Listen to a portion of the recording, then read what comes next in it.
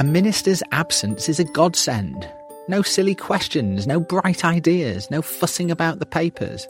He can do the job properly for once.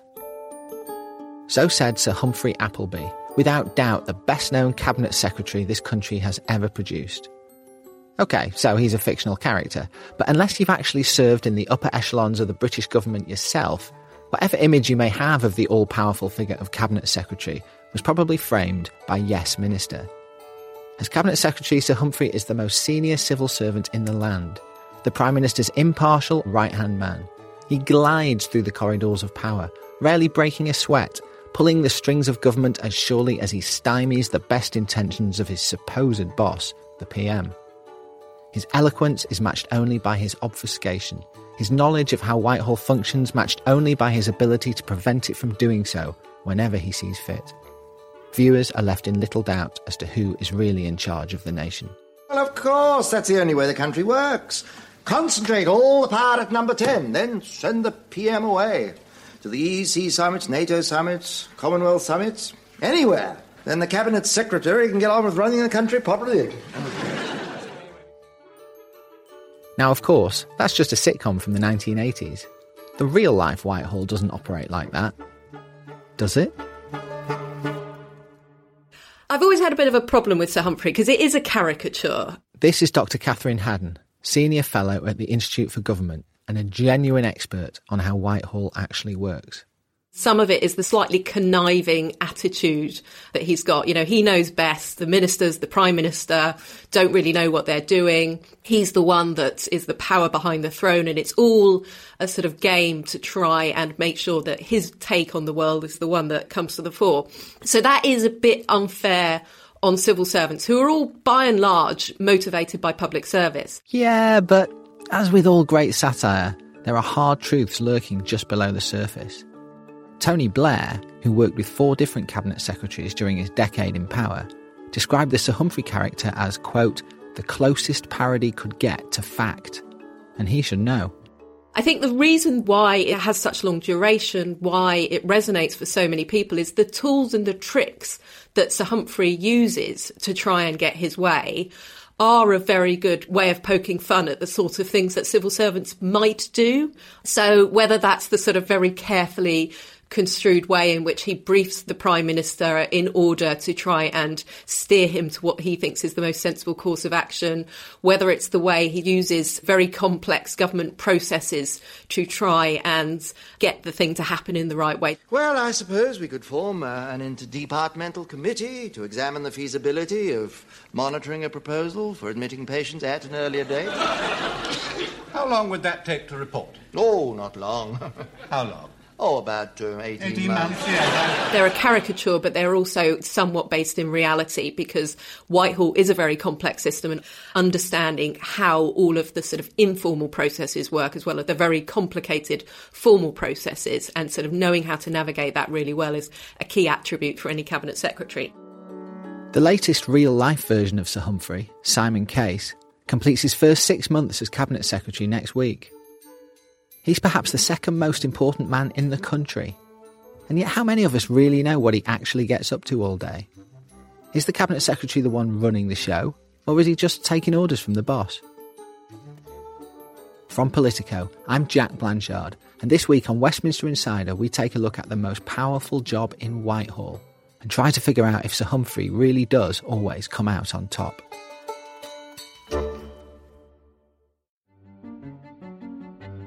Pop quiz. In the 105 years since the job was first created, only 12 people had ever held the post of Cabinet Secretary prior to Simon Case's appointment last autumn. So let's guess. How many of the 12 were men? Yep, it's 12 out of 12. And how many were white men? Naturally, it's 12 out of 12. And how many were or later became Knights of the Realm? 12 out of 12. 8 out of 12 went to private school, 9 out of 12 were from the south of England, 11 out of 12 studied at Oxbridge, and 12 out of 12 were elevated to the House of Lords afterwards. And guess what? The 13th Cabinet Secretary, Simon Case, he's a white, male, privately educated Oxbridge graduate from the south of England. He's not been knighted as yet, but no doubt it's in the post, along with the peerage when he's ready for it. For all that, Simon Case was not the obvious choice. He was just 41 years old when appointed last year, making him the youngest cabinet secretary since the guy who invented the job back in 1916, the wonderfully named Maurice Hankey. Now, normally being appointed cabinet secretary would cap off a glistening civil service career, the crowning achievement after decades of working for successive governments. You'd generally be in your 50s with plenty of experience of running big Whitehall departments. By comparison, Case is a relative whippersnapper who's never really run anything at all. But that's not to say he's not highly rated. And his CV reads like a grand tour of the great institutions of the British establishment. Senior official with the intelligence agencies, private secretary to 2 prime ministers, a key role in Brussels during the Brexit talks, Prince William's closest aide at Kensington Palace. You'd hardly call him an outsider. I think Simon, to some extent, he seems cut from the same mould. Catherine Haddon again. You know, he's sort of steeped in that kind of lore of being a cabinet secretary and being at the centre of governments, working closely with prime ministers, all of that side of the job and all the constitutional stuff. You know, he's well versed in a lot of that. I think where he's different, which is quite striking, is one is that he doesn't have a background in the Treasury. So that's kind of a notable change. I think the big change, though, is the fact that he doesn't have the kind of management experience of running a large organisation. You know, permanent secretaries have at least run a department, and in some cases their departments oversee huge public services. And I think that's probably the area where he'll find the biggest challenge. Simon Case made his first, and so far only, public appearance last October, answering questions before a select committee of MPs. The tape shows a young-looking, bespectacled man with a neatly trimmed beard and perfect tailoring. Like every cabinet secretary, he was carefully spoken and intensely calm, clearly confident in his ability to do the job. MPs who raised his relative lack of experience were given short shrift. We all have gaps in our experience, and it's why right from the outset I have approached the job as sort of leading through a team with Alex and other permanent secretaries. I think, you know, we all make up for each other's strengths and weaknesses and experience. Later on, Case is asked to list his priorities in the new job. Just listen to this. Obviously, managing the response to COVID, I think everybody working in public life shares that priority. Second, managing the economic consequences and recovery from COVID. Third, transition out of the EU. Fourth, working with ministers to maintain the integrity of our union. Fifth, ensuring the government delivers on its manifesto commitments. Now, don't let the deadpan delivery fool you. He's just listed battling a deadly pandemic, dealing with the biggest economic crisis in decades, smoothing Britain's departure from Europe, trying to save the United Kingdom from disintegration, and actually delivering all those promises the Tories made at the general election. You thought you were having a busy time at work. But this is the job. Dealing with national emergencies is one part of what these guys do. I spoke to Richard Wilson, who was Cabinet Secretary under Tony Blair during crises including the 9/11 terror attacks, the war on the Taliban, and the foot-and-mouth outbreak of 2001, about whether the enormity of what you're dealing with ever gets to you. Yes, you try to keep that aside. You learn to because you've had a lot of experience over the years.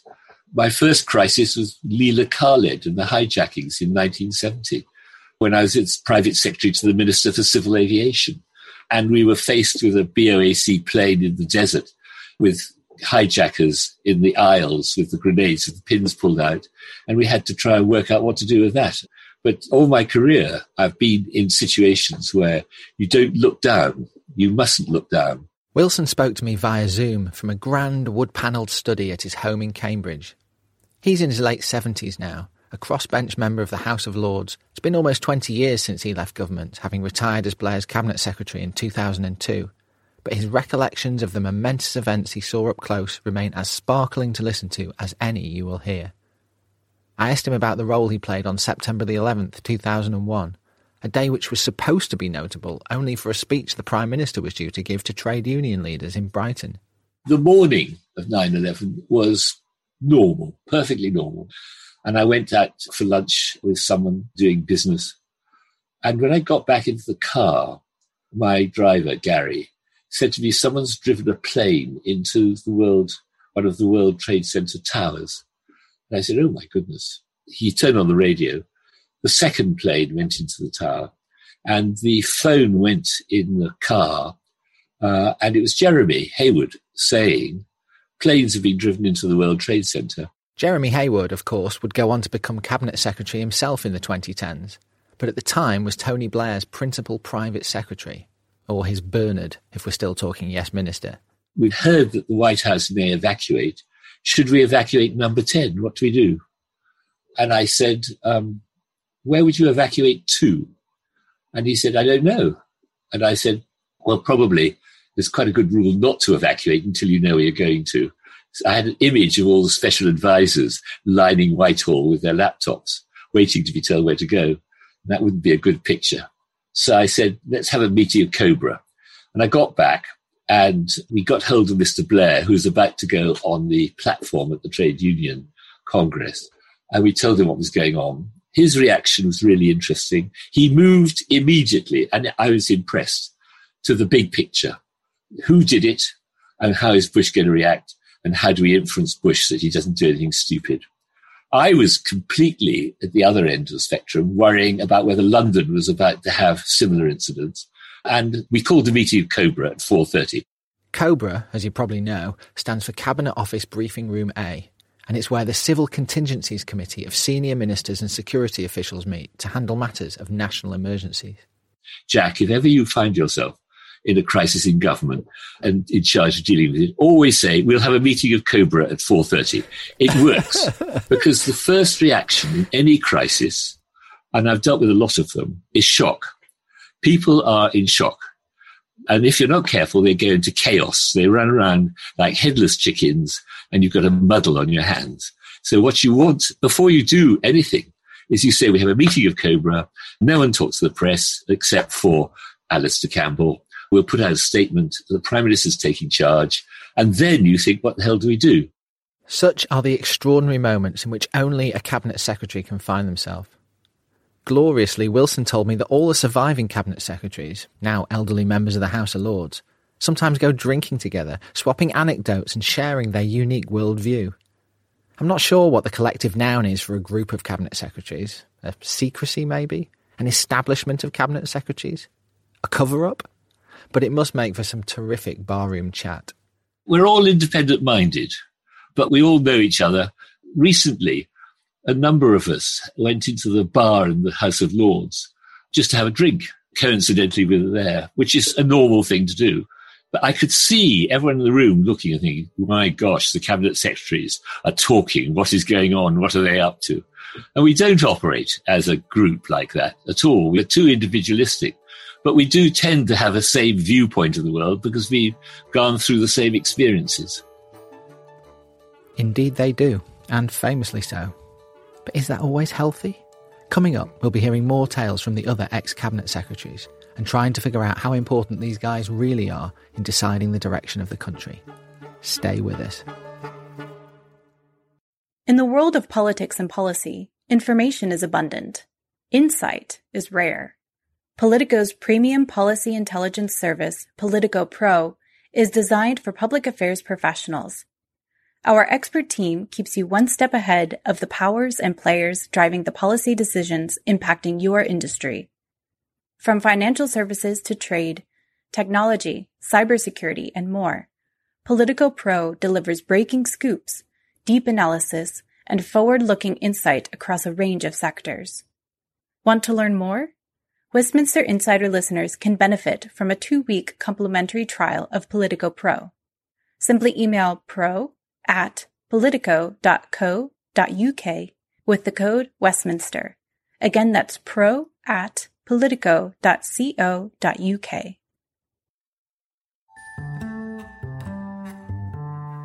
So apologies if this is a really obvious point, but the Cabinet Secretary's most basic function is, indeed, to be Secretary to the Cabinet. It's an admin role, but a massively important one. Cabinet, of course, rather than the Prime Minister, being the government's actual decision-making body.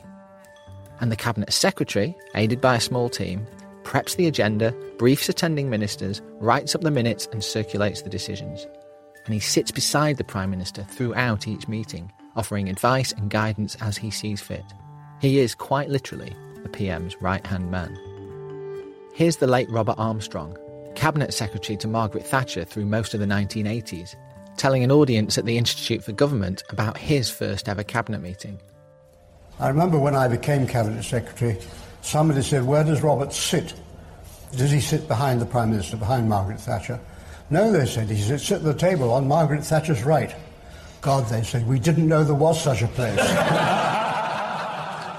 This clip is actually from a really lovely event.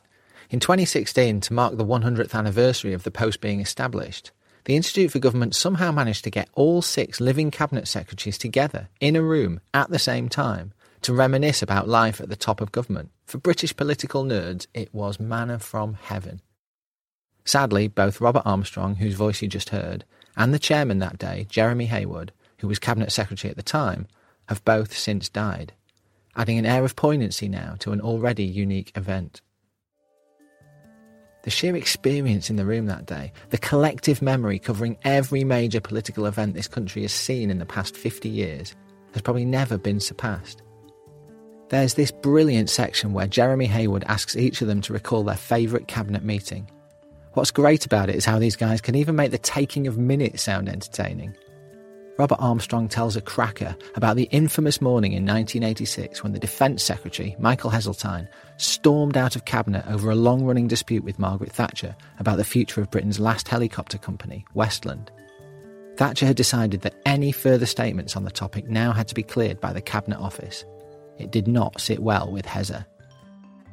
Michael Heseltine pulled his papers together on the table and said, "In that case, Prime Minister, I can no longer remain in this Cabinet," and walked out. And none of us knew whether he was saying he couldn't stay in this meeting of the Cabinet or whether the thing was more drastic than that. And we were there for about 2 minutes, and then somebody came in from outside, said, "Michael Heseltine is on the doorstep of number 10, saying he's resigned." And we had got to, I think, to item 2 in the Cabinet business. And there were 3 other items to come. So the Cabinet was adjourned for half an hour. Some of us spoke to Sandringham and obtained the Queen's approval for the appointment of George Younger to be Secretary of State for Defence. He was Secretary of State for Scotland. And we sat down again for half an hour later with a new Secretary of State for Defence. So the front page of the Cabinet minutes for this meeting is quite unique. It says, "The Right Honourable Michael Heseltine, Secretary of State for Defence, items 1 and 2. The Right Honourable George Younger, Secretary of State for Scotland, items 1 and 2. Secretary of State for Defence, items 3 to 5. Armstrong's successor as Cabinet Secretary, Robin Butler, who took over in 1987, chooses Thatcher's last ever Cabinet meeting as the most memorable for him. It wasn't absolutely clear that she was going to resign, but the writing was very obviously on the wall, and I asked myself how we were going to manage this at Cabinet next day. And I sat at the Principal Private Secretary's desk in number 10 with the drafting team and Margaret Thatcher inside, and I thought, if she announces she's going to resign, somebody's going to have to say something. And I thought, who should that be? And it obviously oughtn't to be one of the people who'd be contenders for the succession, because they'd elbow each other, they'd all want to do it. And so I thought James Mackay is the ideal person. And I drafted something for him to say and discussed it with him during that evening, and he had it all ready for the next morning. And then things took their course at the Cabinet. She made her statement. James Mackay then came in and said something. And it was the only time that I knowingly falsified the Cabinet minutes, because she said something which was pretty well uncoded. "I'm going, but please don't appoint Michael Heseltine my successor." And I translated that into, "I'm going, but I rely on my colleagues to carry on the mission to which we have been committed." So it's there to be seen somewhere. Aside from being a great story, what's interesting about this is how Butler, of his own accord, approaches a Cabinet Minister behind Thatcher's back and discusses how they will respond if she resigns.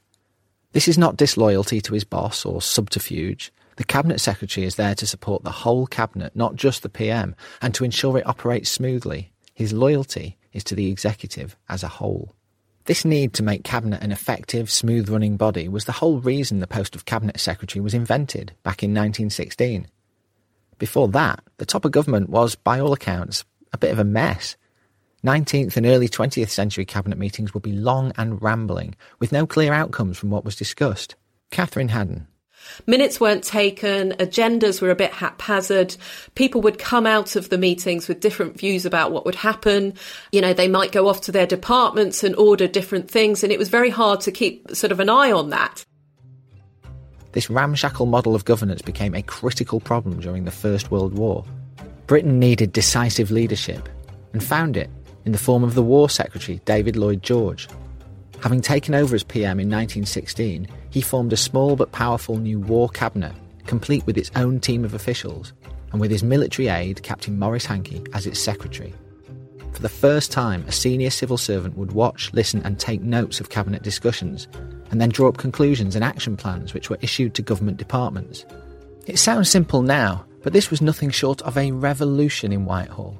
For the first time, the centre had a real grip of government, and it was Maurice Hankey's pen handing out the orders. One official noted Hankey's, quote, uncanny instinct for extracting a decision out of a cabinet discussion, however inconclusive it might have been. On one occasion, the Chancellor, Bonner Law, was asked on his way out of cabinet whether a particular decision had been agreed. I really couldn't tell, he replied. You'll have to wait for Hankey's minute. Such is the power of the Cabinet Secretary. Hankey stayed in the job for more than 20 years. The modern-day job of Cabinet Secretary, of course, goes way beyond sitting through Cabinet meetings and writing up what happened. Helpfully, in a speech in 2015, Jeremy Haywood set out what he said were the 8 core functions of his role. But I'm going to start with number 1, which is probably the irreducible minimum task of being Cabinet Secretary, which is to be Secretary to the Cabinet. Second was advising the Prime Minister on policy and governance. It's basically whatever is important, whatever's in the Prime Minister's mind, whatever is number 10's concern, where I think a senior civil service voice is needed. Thirdly, he oversees propriety and ethics within government, which means handling complaints against ministers, civil service PR disputes, leak inquiries and all the rest. But there's a lot of casework under this heading. You can say that again. Fourth, he says, is the actual business of government, driving through manifesto commitments, ensuring major projects are actually carried out. Fifth, he is the head of the civil service, an army of workers numbering close to 500,000 people. For many people, this would be one of the biggest things they did. It's number 5 on my list. Sixth, he's in charge of the recruitment and management of the 20-odd permanent secretaries who run the Whitehall departments. Seventh, Haywood says, is encouraging innovation and reform within the civil service. Good luck with that. And eighth is representing the civil service externally, being the public face of Whitehall in speeches, at select committees, and even on social media. A number of my journalist friends have told me it's the most boring Twitter feed in Britain, which I take as a badge of honour. Now, different aspects of the job have come and gone over the years. The Cabinet Secretary hasn't always been head of the civil service, for example, and has at different points been the PM's chief advisor on national security too. Jeremy Haywood's widow, Suzanne, has published a book about her husband's glittering civil service career. She says the secret to juggling so much is to let your best officials get on with it, but then to get personally involved when it really matters. Somebody described him to me as being a bit like the conductor of an orchestra, rather than the captain of a football team, in that he was very, very happy to let others do things in their own part of the orchestra. And then when things became critical, he was also very good at diving in and going right down to the detail himself. But because he managed it in that sort of way, he could manage a huge span of different things. This need to dive in whenever something becomes a major problem means Cabinet Secretaries can get extraordinarily hands-on at times. Suzanne Haywood tells how her husband personally led the inquiry into allegations that Andrew Mitchell, then the Chief Whip, had called a police officer a pleb during an altercation at the Downing Street gates in 2012. He kind of sat going through the tapes in Downing Street, trying to work out, whether or not Andrew Mitchell had said the word pleb or not. An impossible thing to judge, actually, frankly. But, what's quite extraordinary is you have somebody who one moment is dealing with quite big issues of policy or implementation, and the next moment is crouched over a video screen trying to work out who said what to whom. But that's part of the job, and you can't really delegate that because you are talking about somebody's career. You've got to get it right, or as right as you possibly can. They even go down to the gates and act it out, don't they? They do. Yes, Jeremy sat watching the screen and sent two of his colleagues out to reenact what happened, to try and work out who would have been able to hear what when it actually happened. It did make me laugh, I have to say. It's fair to say these inquiries do not always go well. Haywood was heavily criticised by MPs for failing to get to the bottom of the Plebgate affair. Even worse was his predecessor Robin Butler's notorious 1994 inquiry into Jonathan Aitken's dealings with Arab arms brokers. Butler cleared the Defence Minister of all charges. Aitken was later found to have lied and lied and lied, and ended up in prison. Still, for all the mishaps, we can see the Cabinet Secretary as a troubleshooter, trying to fix multiple issues as they pop up across Whitehall. And as Gus O'Donnell, Cabinet Secretary under Tony Blair and Gordon Brown explains, it's only the biggest problems which make it right to the top.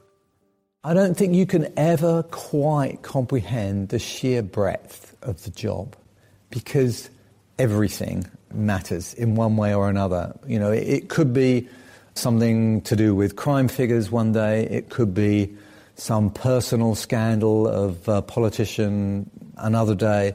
No easy questions ever come up to the Cabinet Secretary. Someone else has dealt with them all along the way. So the only ones that really come to your desk that you really have to spend your time on are the ones where they're very hard. Surprise, surprise. You know, and people have very strong and different views. And you're trying to help Prime Minister's Cabinet get to a view when there are great differences amongst them. When they're all united, it's completely straightforward. Catherine Haddon says this ability to manage fractious relationships, soothing the different egos around the cabinet table, is absolutely key to the role. They can be a little bit of a sort of referee, trying to make sure that everyone around the cabinet table is, you know, not quite singing on the same hymn sheet, but at the same time not maybe allowing things to sort of escalate into open warfare. They can be also almost a marriage counsellor, trying to bring together difficult problems that are going on in government, maybe difficult relationships, because there's a lot of that they have to do as well. Robert Armstrong captures all this eloquently, describing the Cabinet Secretary as the chief engineer of the ship of state, making sure the machinery works, making sure that the Prime Minister and the Cabinet pull the levers and the government responds. But is there more to it than that? At what point does making sure the machinery works involve giving it a firm shove in a certain direction? When do a Cabinet Secretary's personal views come into play? Jeremy Haywood, after all, acted as David Cameron's chief policy advisor and was certainly accused in the press of pushing his own agenda from time to time. Here's his widow, Suzanne, again. Some people have the view that the civil service is a very kind of passive machine that sits there, waits for a minister to come along and tell them what to do, and then everybody rushes off and does it. And some people think that the civil service is incredibly Machiavellian, you know, somehow kind of puppet masters, or I guess kind of taking something out of Yes Minister, which I fear has done the civil service a great disservice in a way, although I have to add it was one of Jeremy's favourite programmes as well. But actually the reality is the civil service is something in between. So civil servants are very, very conscious of what ministers are trying to achieve, so the political guardrails, if you like, of what a policy needs to do. But within those guardrails, the civil service is very active, certainly should be very active, in terms of creating policies that meet ministers' ambitions. And then it's up to ministers to make a decision on whether or not they want to put that policy into action. Still, there are plenty of people who think the civil service is sometimes a little more active than it should be.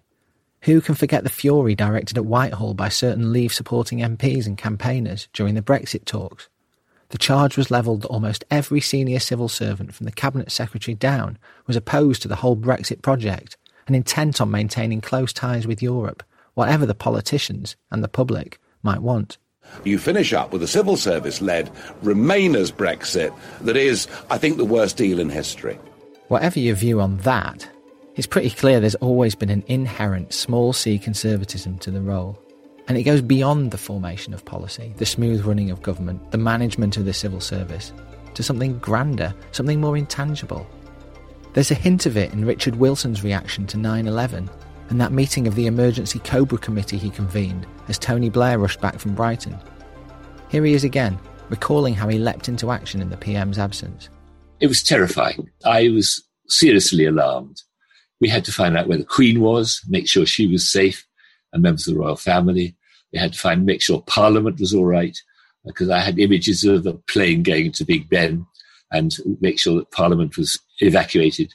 There was a real worry about the City of London airport because it was an obvious place to take off if you wanted to go into a tall building. And we took the decision to close it down. We sorted out the legal position later. I remember Blair, when we spoke to Blair, saying to him, Prime Minister, I have closed down City of London Airport. I hope that's all right. And he said, sure. So I got the cover I needed. So at this moment of maximum peril for the nation, with the Twin Towers tumbling in New York and the Pentagon under attack, in the Prime Minister's brief absence, it is the Cabinet Secretary who takes command. Nobody asks him to. It just happens, unspoken. It's the Cabinet Secretary making calls to senior military officials, drawing up contingency plans. This is more than just an admin or an advisory role, more than oiling the good ship of state. Britain is under threat, and with Blair out of town, it is Richard Wilson's hands upon the tiller. In the absence of anyone, I'm the most senior person around. I've got the access to the intelligence agencies, I've got the access to departments, I've got the access to Cobra, and I think that was my role, yes. A number of occasions in my career, I had to take control. I mean, Mr. Blair was happy with me doing what I did.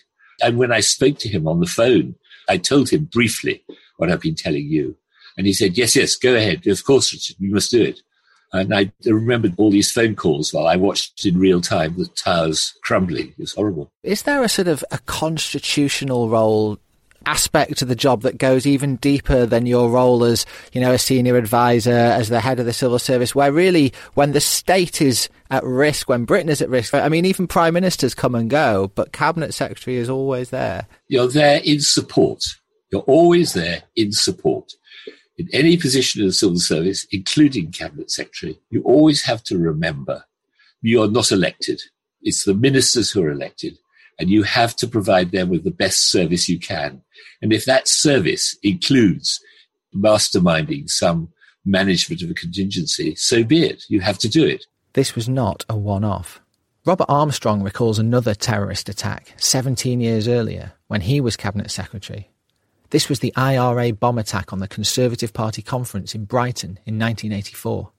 5 people were killed, 31 injured, and the Prime Minister, Margaret Thatcher, narrowly escaped with her life. Armstrong was at home in London when the bomb went off at the Grand Brighton Hotel shortly before 3 a.m. Here he is discussing the episode in an interview for the Mile End Institute. I must have been awake and heard about it, and I didn't know whether the Prime Minister was still alive. And I went through what I would have to do if she was dead, and what would have to be done to find a successor, and the process by which one would have to have an interim Prime Minister until the process of election took place, and who I would have to talk to and who I would have to recommend and all that, and be ready to hold it together, as it were. Thank goodness it wasn't needed. Be ready to hold it together. Now I feel like we're getting somewhere. I'd argue that, above all else, is what the Cabinet Secretary is really there to do. Prime Ministers can be swept away by elections or resignations or even death, but the Cabinet Secretary must be there and ready to hold it together. In a sense, they are the British state, a living and breathing embodiment of the establishment, unencumbered by the to's and fro's of parliamentary democracy. You see it in their private conversations with the other members of the so-called Golden Triangle, the private secretaries to the Queen and the Prime Minister, mysterious meetings where great issues of state are hammered out by unelected officials behind closed doors. You see it too when state secrets are under threat. When David Cameron was trying to stop The Guardian from publishing the Snowden leaks, revealing his government's online spying techniques, it was Jeremy Haywood who was dispatched to order the newspaper to destroy the hard drives. When Margaret Thatcher was battling to prevent the publication in Australia of Spycatcher, a book revealing MI5 secrets, it was Robert Armstrong who travelled down under to testify in the Aussie courts. This, by the way, proved to be one of the most disastrous moments any Cabinet Secretary's endured.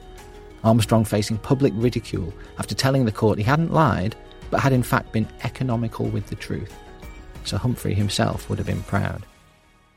This ultra-establishment role becomes most evident at election time, when the Cabinet Secretary's loyalty to his current boss, the Prime Minister, visibly starts to blur.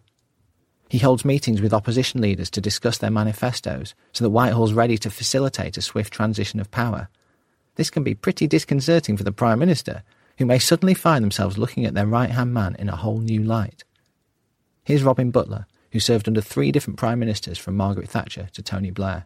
You support the Prime Minister, you admire the Prime Minister, you do your very best for the Prime Minister, you're close, almost intimate relationship develops.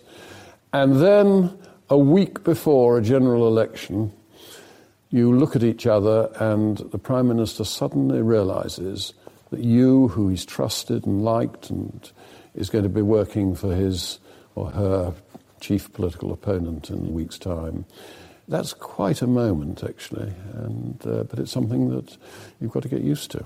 These shifting allegiances were never plainer than in 2010, when the voters delivered a hung parliament.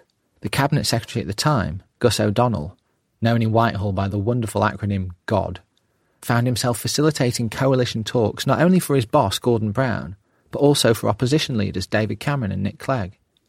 Those present say O'Donnell told the opposition parties in no uncertain terms that the financial markets were in a perilous state and that a quick resolution was needed. And sure enough, the Conservative Lib Dem coalition was swiftly formed. O'Donnell insists he was just doing his job, but Gordon Brown was seething. Catherine Haddon again. It's difficult to say whether he overstepped the mark because it's partly about the way the UK works. We're not used to coalitions. In many other countries where coalitions happen all the time, none of this would be controversial. They would have processes in place for which parties get to negotiate when. You know, we have a very informal system when that happens. I think, though, the criticism is valid when it's about, did the civil service just want a nice sort of clean government in place? And there is a tendency towards that. And actually, they do like a secure majority government. And so that perhaps in 2010, you know, there was probably a bit of a bias towards wanting coalition rather than a messy minority at that time. So does Sir Humphrey always win? Well, not always, or not individually at any rate. The Cabinet Secretary's personal fate still lies in the hands of his boss, and those who clash with their Prime Ministers do not tend to last very long. Prior to Tony Blair's arrival in office, the average length of service for a Cabinet Secretary was 11.5 years. But Blair, who hated what he called the traditionalist tendencies of the civil service, got through 4 of them in a decade. More recently, you'll recall Mark Sedwill was forced out by Boris Johnson after less than 2 years in the post.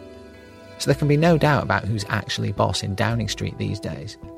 But it's instructive to look at who followed each of these guys.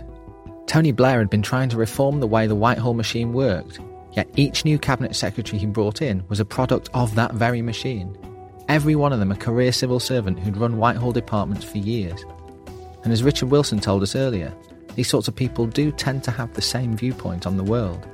More recently, we had Dominic Cummings vowing to shake the Whitehall establishment to its core. Yet, after the ousting of Mark Sedwill, it was Simon Case, the Permanent Secretary in Number 10, who was promoted to the top job. One of Cummings' allies told me recently that there was never any suggestion of bringing in a real outsider. You need someone who knows how to pull the levers which make government work. Here's Catherine Haddon. It's very rare at those high-level posts that people come straight in from business because, I mean, Whitehall is so difficult to understand. Outsiders coming in, you know, they talk about how difficult it is to understand the processes, the way it works, the balance of power that we've been talking about, the nuances that we've been talking about. These are all quite impenetrable for outsiders, and yet they're crucial to understand how to navigate the system. And so Sir Humphrey's face changes, but the Whitehall machine emerges more or less unscathed, whoever the voters have picked as their Prime Minister. As Gordon Brown wrote in a private note for David Cameron as he departed Downing Street for the last time in 2010, "I know the country is in good hands, David. Jeremy Hayward is running it."